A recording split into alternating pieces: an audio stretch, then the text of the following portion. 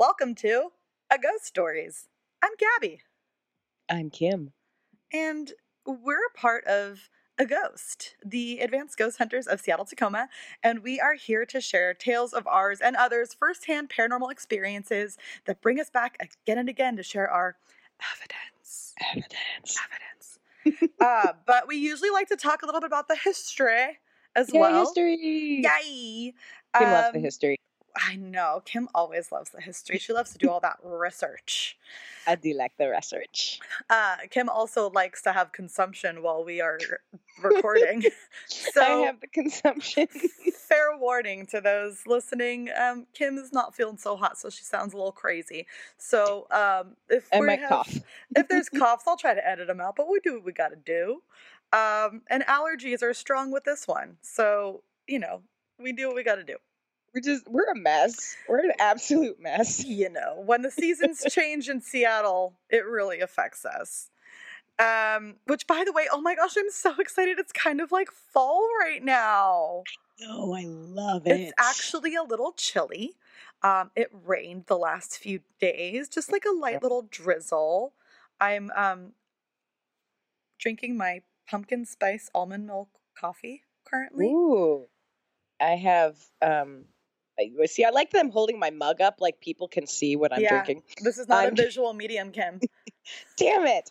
I'm drinking green tea from my Deadpool mug. It really sounded funny when you said that. It sounded like I'm drinking green tea from Dead. Cool. Because that's how I feel. Because the Kim is dead. But anyway... I want to say welcome to anyone who's listening who's in my Dark History of Seattle class. Yay! It's really good. We had our first session. I was going to say we had our first session yesterday, but by the time this episode comes out, it'll have been like 2 weeks ago. Yeah, you're not wrong. Yeah. You're not wrong. It's a super cool class. She's actually doing another session if anyone's interested in attending. It's through Urban Elective Seattle, and it's called The Dark History of Seattle.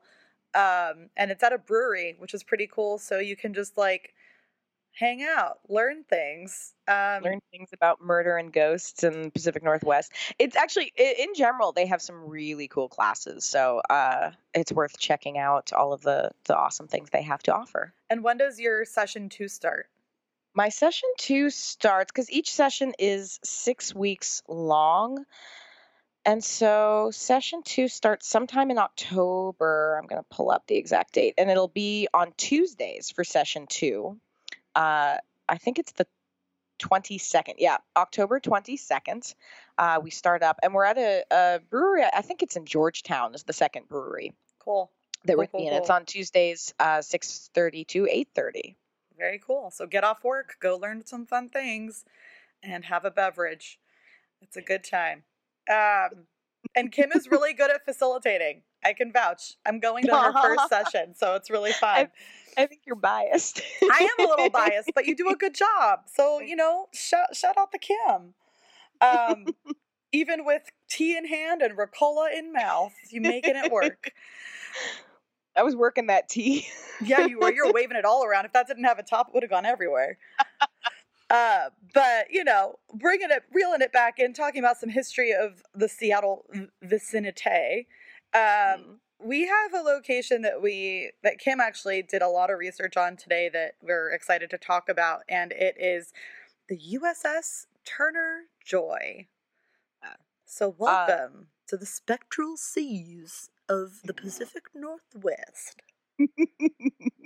I like spectral seas. Yes. That's a nice alliteration there. And it's actually super cool because Spooked in Seattle and A Ghost have access to the Turner Joy. So we regularly do investigations there.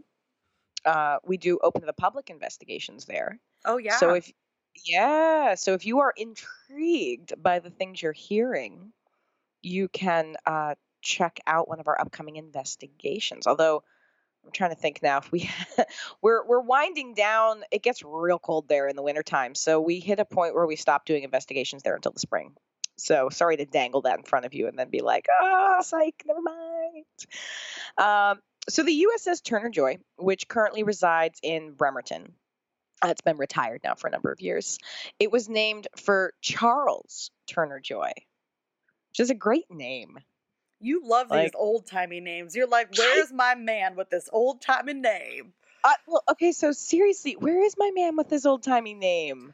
If there's any guys out there with an old-timey name, just hit up Kim hit me on up. our Instagram, Ghost Stories. Just hit her up. Be like, hey yo, girl, my name is Charles Turner Joy. How you doing?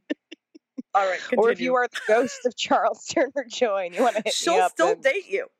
I will. That's true. That's not a lie. I totally will. Those are my standards. Living or dead. Anyway, he was an admiral in the U.S. Navy during World War II and the Korean War, so he was a big, impressive, cool guy.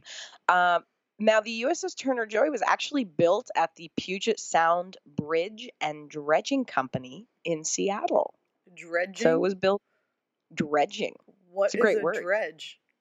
What does someone do to dredge? What is that verb? Is the dredge? The dredging. The dredging. How do you spell that?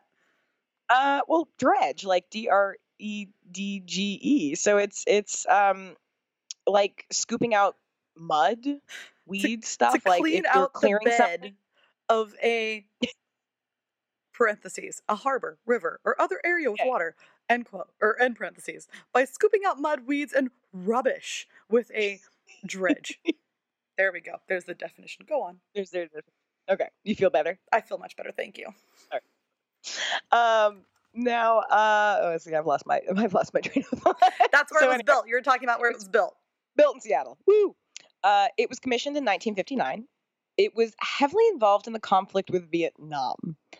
There was a crew of 17 officers and 275 enlisted men that served during her term. Now, this is full disclaimer that when it comes to anytime I'm researching stories with military things, a lot of the terminology starts to get a little bit like, wait, what's this? Who's talking about, huh? So this is Kim like abridging this in her own very special Kim way. In like layman's terms, in as Kim's best terms. as I can, yeah, because it can be a lot, especially if you're not as familiar with some of the terminology. So, the Gulf of Tonkin incident was a conflict that happened, and it was one of the big things that President Johnson used to justify furthering our involvement in the Vietnam War. Interesting. So it was actually very important at the time, but well, you'll see. So the USS Maddox, which was a destroyer, was patrolling. Destroyer. Sorry, go on. Yes. Very metal. I know. Was patrolling and in the Gulf of Tonkin and doing their destroyer thing. And there are these. You like that? I like that a lot. There are these 3 North Vietnamese torpedo boats that were monitoring them. So Maddox was like, hey, cut that out. And fired 3 warning shots. And I mean, this is a fairly common thing that happens a lot of times when you're at sea and you're kind of like, who's got the bigger boat? Quote unquote boat. Yeah, exactly. The Vietnamese ships were like, hey, dude, that's not cool. So they opened fire on the Maddox with their machine guns. Oh, wonderful. Yeah. So the Maddox just starts like going to town on them. They according to the reports, they fired over 280. Oh, dang. 3 to 5 inch shells. Wow. So, I mean, whether or not this is justified, again, we weren't there. I'm not a military person, so who knows? But, Vietnamese are firing on them with their machine guns. They start torpedoing a little bit for good measure. The Turner Joy was called to help. But by the time the Turner Joy got there, everything had kind of calmed down. Late for the party. Always a bridesmaid, never a bride. Stupid. So August 4th, this is 2 days later, they were with the Maddox, and they were supposed to be out doing boat things. And do you like my very scientific terminology? Yep. Boat things, very important boat business. The Turner Joy's radar started picking up what appeared to be some small crafts, but they seemed to be very far away.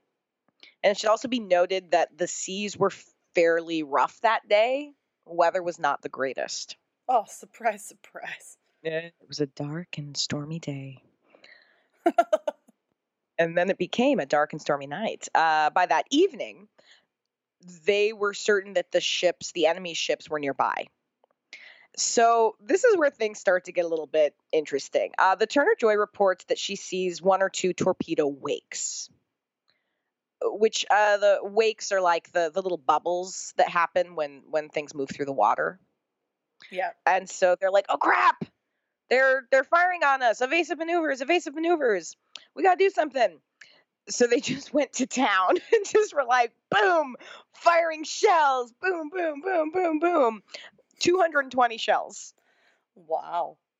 And at the time, they thought that they hit the enemies and sunk them. But here's the thing. There's no actual evidence that there were any boats. What? Like, when your cat starts fighting something that's not there? But they are just committed. They're fighting a ghost, Kim. They're fighting a ghost, a demon. And so maybe these were ghost or demon ships. It's always a demon, right? Always a demon. Always a demon, never a ghost. Just kidding. But I mean, like, it is that sort of thing where they were very sure they were seeing something. They were very sure something was there. There is something called Tonkin ghosts. Interesting. Not as interesting as you would think. It's not actual ghosts. Boo. It's basically just weird radar conditions that lead to sometimes things being seen that aren't there. Oh, that kind of sounds familiar. Yeah. And it's also related to, like, the weather conditions could have contributed to this. So basically, sorry, that reminds me of, like, when people are like, oh my God, it's a ghost. When they look at, like, evidence of something. You mean like orbs? Yeah, like orbs, or like Jake was talking about, like how certain pieces of equipment like to identify something as a person because they want to find the image of a person. Yeah. Even if it's like a stack of rocks, but it's a stack of rocks, it's not a person. It's like the face on Mars. Oh yeah, it's like when you want to see it. Yeah, and our brains are designed to try to create that picture. And so I think, and I mean, to be fair, the CO for the Maddox and the crew for both ships were like, no, we were being fired upon, and we're really adamant about it. But in retrospect, like when they've been examining the evidence and even on the Vietnamese side, they're like, yeah, we weren't there. So they must have felt like a bunch of idiots. Well, they stuck by their story. They stuck by, they're like, no, there was a battle. We sunk some ships. But even that, like, there's things that happen when you sink a ship, especially a ship that may or may not have had torpedoes on it. Right. There was absolutely nothing that indicated that it happened. There was no wreckage. There was no, like, little explosions or anything. So, in fact, President Johnson, and he said this privately, so of course it got out, was quoted as saying at the time, for all I know, our Navy was firing at whales out there. Oh, no. Yeah. Oh, that's embarrassing. But that's why he said it privately. But it wasn't so privately because he's the president and everybody repeats what he says, probably. But either way, the incident led to them signing something that got us more involved in the war. Interesting. Yeah. So during the rest of the war, USS Turner Joy was mostly used for additional support on the coastline and when they needed extra firepower. I read one account, and I had trouble verifying this, and I'm all about if I can't fully verify something or find a second source that says something, then I like to put a disclaimer.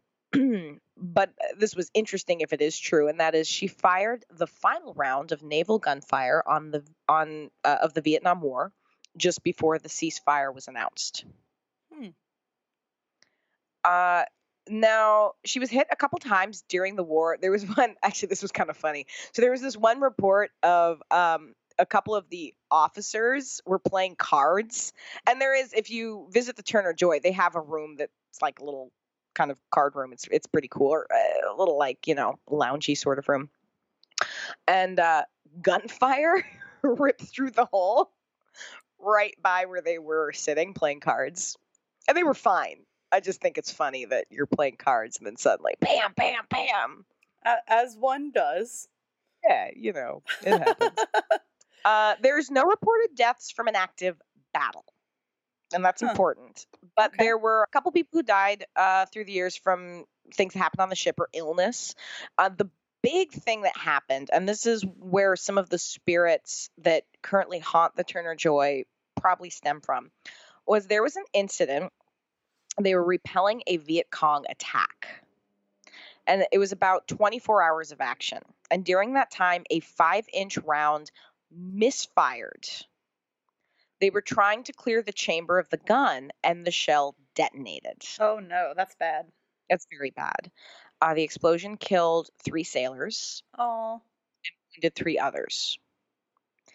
Now, something that pops up a lot when you start looking at the evidence and start looking at the stories is that the 3 sailors were placed in the refrigerator. Well, to store the bodies, but further investigation shows that is not what happened. What happened? Wherever they were put, it wasn't the refrigerator. Oh, okay. Well, the reason I bring this up is because you'll see people reporting that, like, oh no, there's a lot of activity in the refrigerator where the bodies were stored. Oh. And that seems to not be true. And so anyone who says that, not to say that there is not activity in the refrigerators, but it's not because they put the bodies there. Now, the ship was retired in 1982. In 1991, it officially became part of the Bremerton Historic Ships Association, which is where it still resides in Bremerton, Washington. And those of you in Seattle can hop on the ferry and go right across the water, and it is right there. Now, it's decommissioned, but a lot of people feel like not all the sailors who used to work on there got the memo. The ghosts there don't seem to be malicious, although some of them do get a little handsy. Uh-oh. Is it because you're there, Kim? Oh, you know what's funny? Okay, so here's what's funny. There have been reports, and there's EVPs of ghosts that are like whistling at, we think, the women, or being like, hey, how you doing? Girl. So yes, that does happen. In fact, there was an investigator who felt like she had a spirit like follow her, like all off the ship. No, just all around the ship. Like, oh, okay. How you doing? I'm gonna just I'm how you doing? You look pretty. I'm gonna just follow you around. But the slightly more alarming is that there seems to be a ghost there who, with some of the male caretakers, because there was a time when the caretakers lived on the ship, would grab certain parts of the male anatomy in the shower. Oh, that's going to be a little surprise. Yeah. So, I have a question. I feel like it's a question that listeners might have when it's in regards to something like this. So, I think I'm just going to pose it as, how does one give a ghost consent? Well, okay, no, that's actually a really interesting question.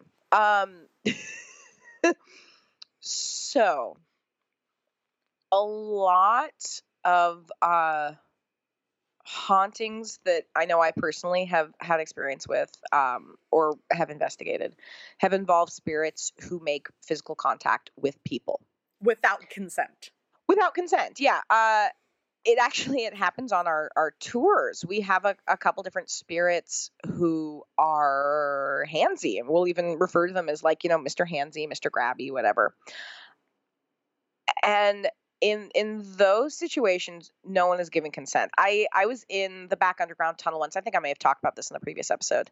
In the middle of a tour, and there's a spirit back there who is known to touch the ladies. Blonde seemed to be his favorite. I'm not blonde. Neither am I. Fantastic. But not exclusively. But he'll touch a woman's hair, touch her back, sometimes pinch their butt. So I was covering for somebody else, and I was in that back corner mid-story, and I felt like someone bear hugging me from behind. And it was weird and freaky. And again, I did not consent to that. So you have those instances. But you know this from investigations. We will do things to try to deliberately entice a spirit. Mm-hmm. And we'll sometimes use language. We'll ask very specific questions to try to engage with them, or I mean, in some cases, make them angry. Because that's a great idea. Oh, it's the best idea. The best idea ever. Angry ghosts. Those are my favorite. Yeah, take them home with you. They'll all live with you forever. Forever and ever. But I will use trigger objects, trigger items to not like you're thinking. My God, woman, I can't take you anywhere. Sorry, go on. I'm like a trigger warning. Like the actual definition of the word trigger, trying to entice, incite, to spark something. Trigger. Sorry, go on. God.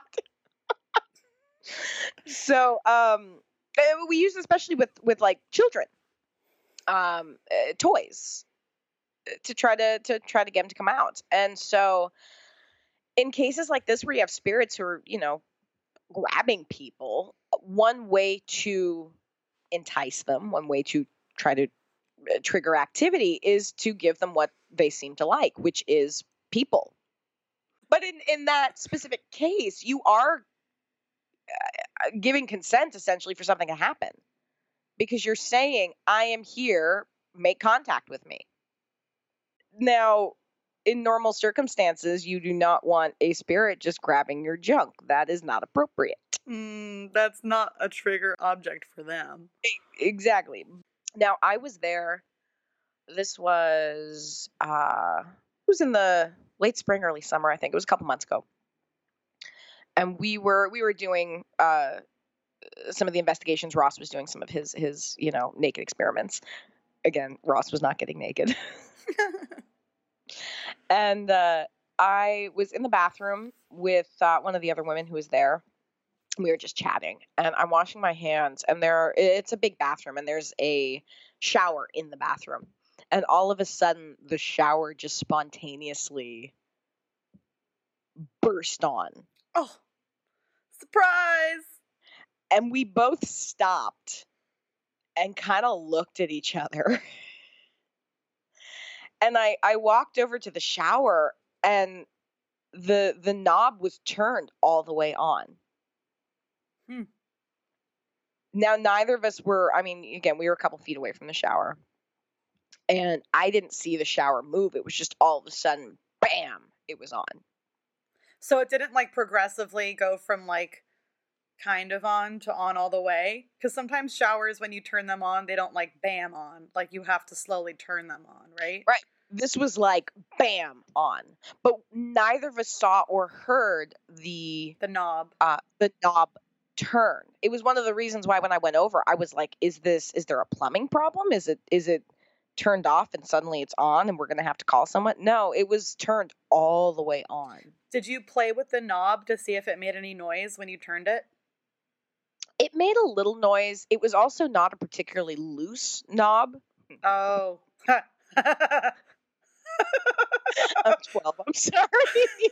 It's okay. We're two peas in a pod. It's perfect. Two peas in a pod. It was not loose. So it's not the kind of thing where if it was on a little bit, water pressure or something could have.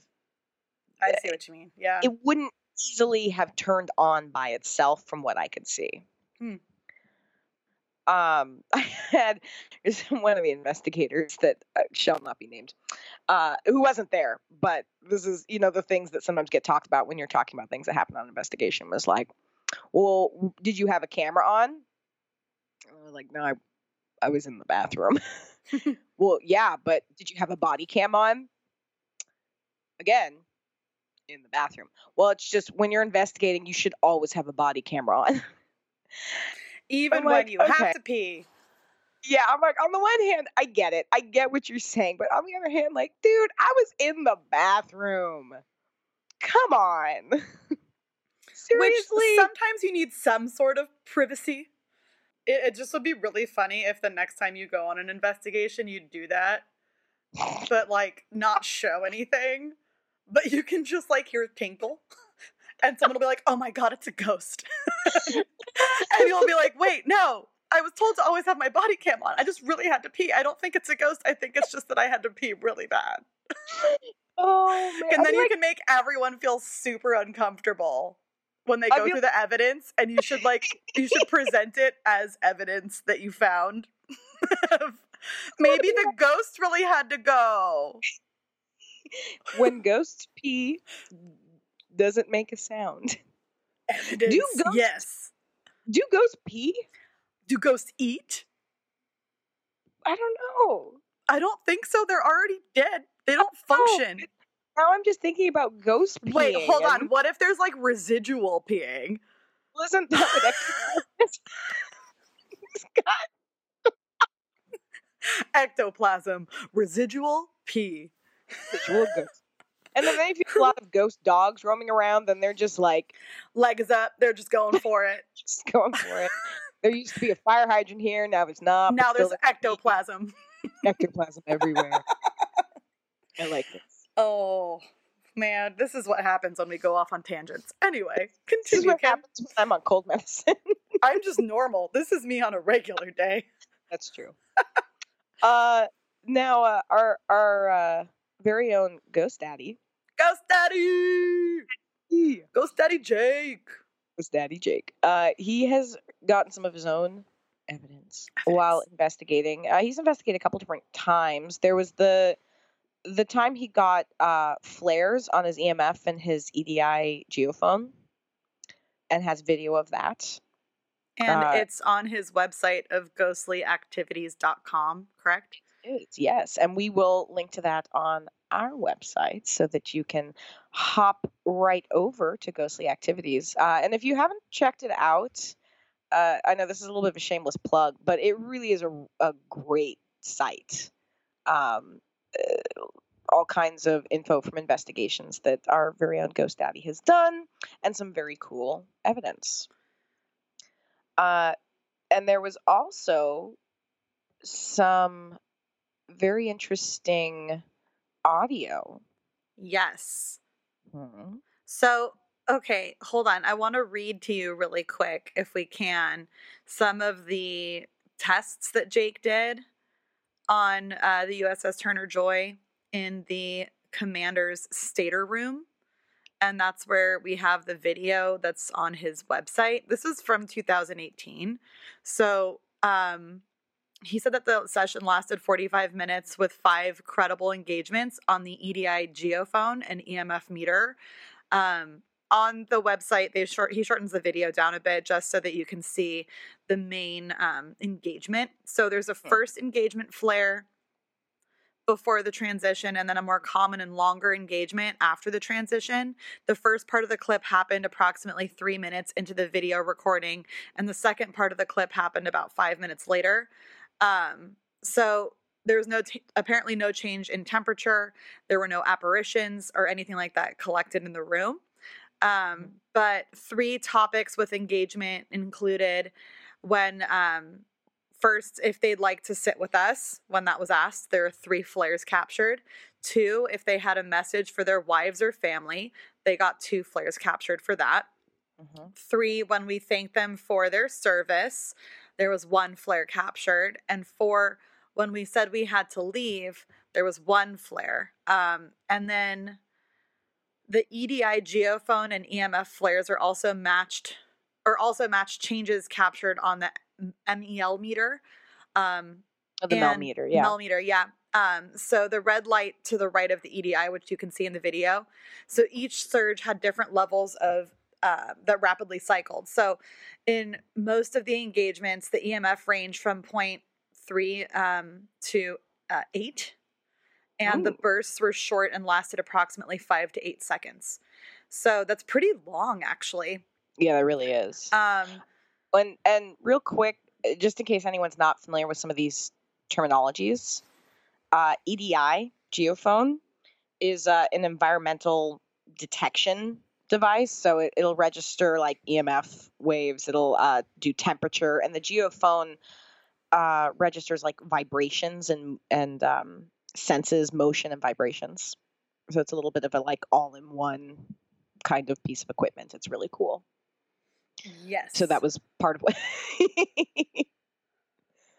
Thanks, Kim. I just want to throw that out there in case people aren't sure. No, that's good. I'm glad that you did. So let's talk about sounds. So there were certain things that were caught that were either sounds from the ship or EVPs. And for Jake on his website, he has a few different ones. In a couple of cases, you can hear like knocks on the walls or bangs or footsteps when there was no one around. And the other members of the group were 3 or 4 floors below them at the time, so literally nobody else was around. They didn't have any EMF spikes, but there was a gradual 3-degree Fahrenheit decrease in the time of like 30 minutes. But that's not could that just weird. That's regular. Right, because as the night goes on and the temperature drops. Right, it gets colder, so that's normal. Yeah. That's a fairly... If it had been like a 10-degree drop in 30 minutes, I would have been like, what? But right. Yeah, that's a pretty normal amount to... So we'll play a couple of sounds for you now. So the first one is one of the knocks. So I'll play this now. How old are you?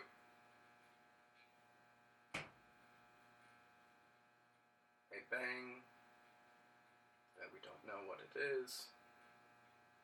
Would sound like it came from the floor below us, or it's like on the floor here. I thought it was from right over there. Okay, so that was when they heard a bang from the floor below them when Jake asked a question. And here's another one. Are you standing next to me?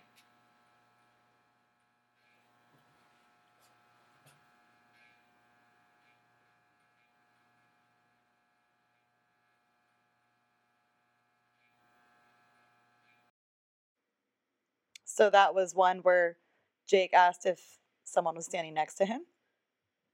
And then they heard a bang right after that, but then it was quiet for the rest of the time. And then here's another. What's your name?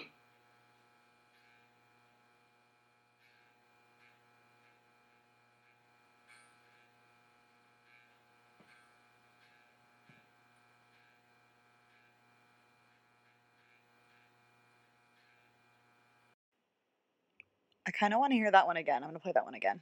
Yeah. What's your name?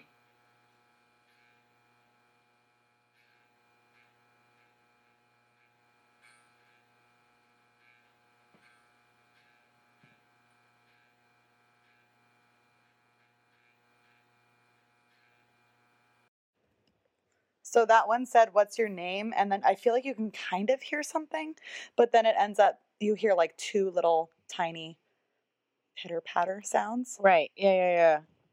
Which is interesting. So it doesn't actually like physically answer, but there's some kind of movement there. And let's do the last one. We have about 4 more minutes left before we go to one of the rooms over there. Did you hear that thump? Is someone in the corner? Dog.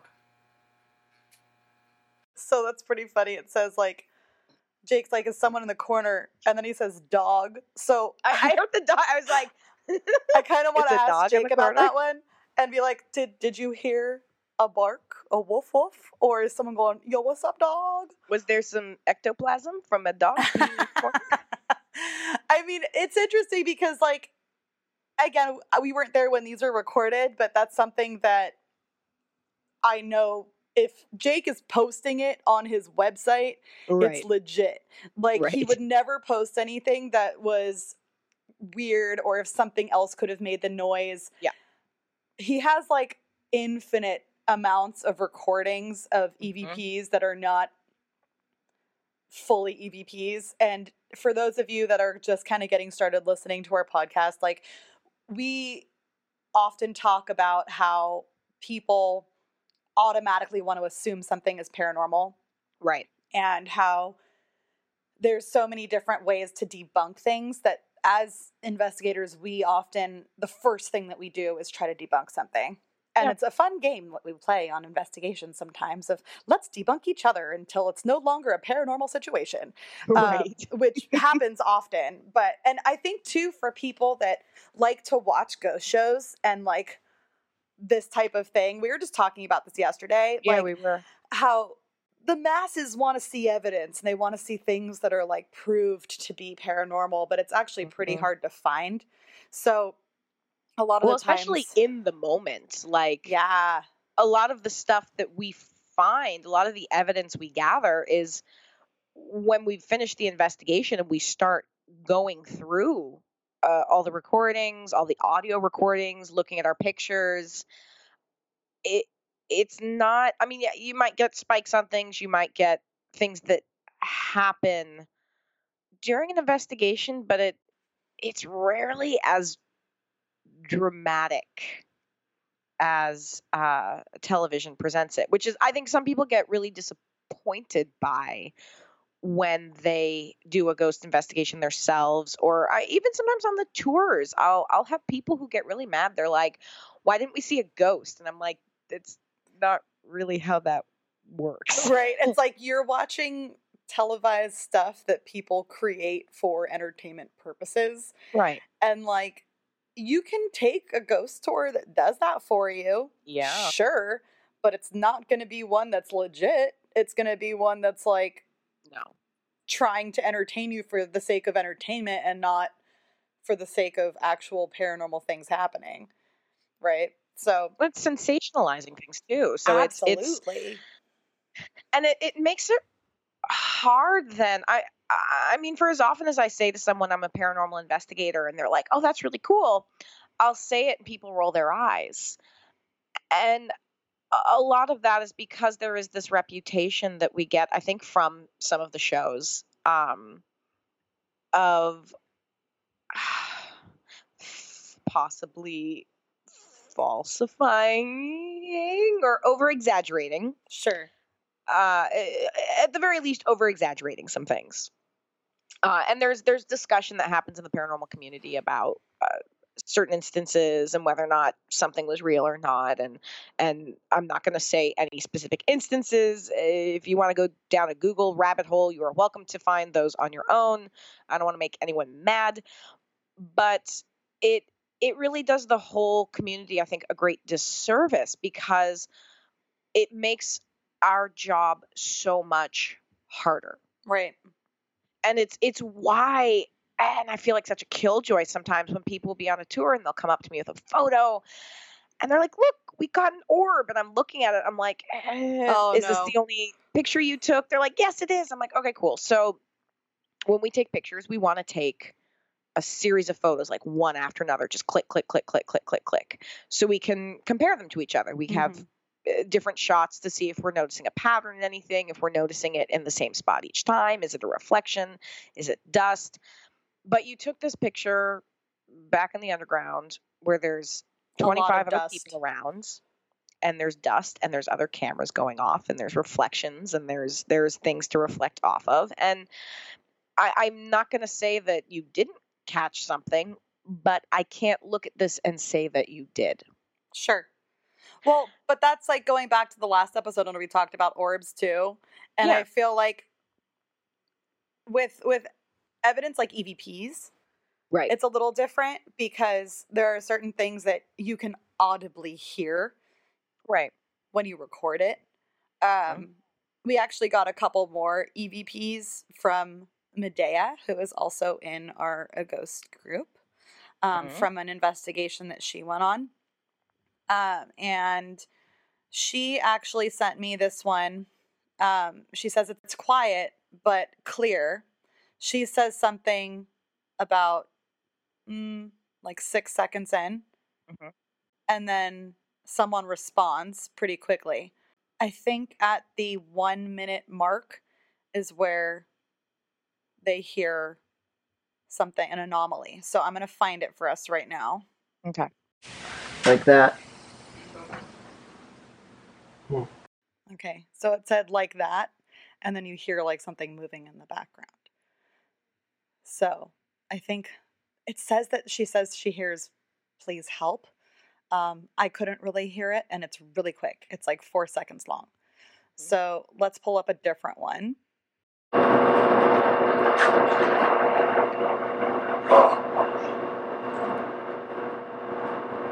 It does, you can hear it say, "Get off my ship." So if you go back and listen to it, you can hear it say, "Get off my ship." Very quietly. And there's no one else talking during that time. It's about 5 seconds long. So that seems pretty legit.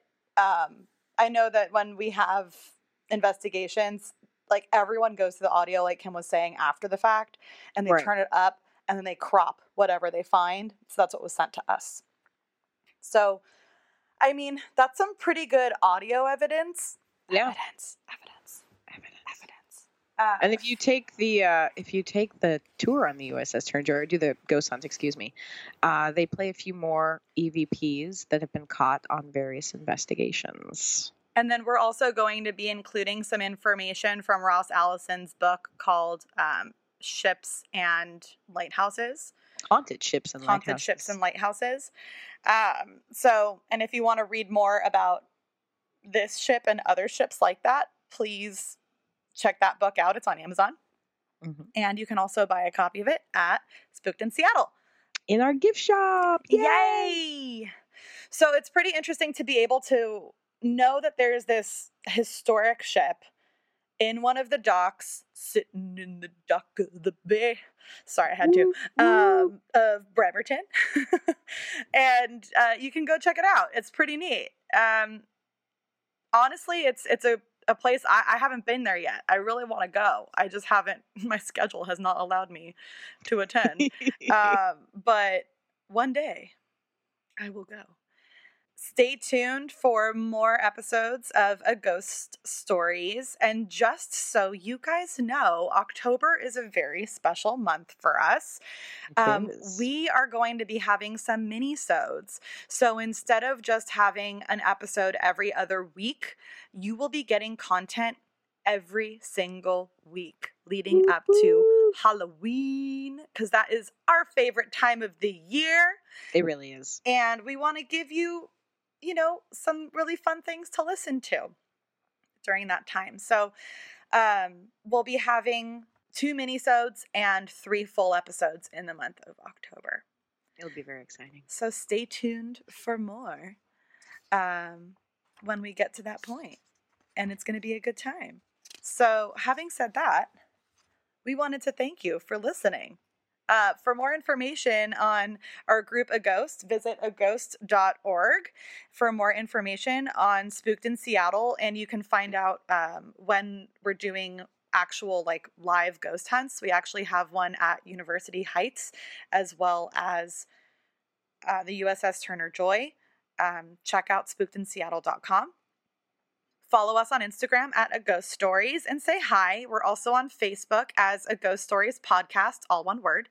Mm-hmm. And we actually are now on iHeartRadio, which is super exciting. Woo. So you can listen to us anywhere. If you like this episode, if you like other episodes that you've listened to, please rate and review us and subscribe on Apple Podcasts. You can also subscribe on Spotify and tell your friends, share the love. It really helps us when you give us those ratings, though. So please continue to do that.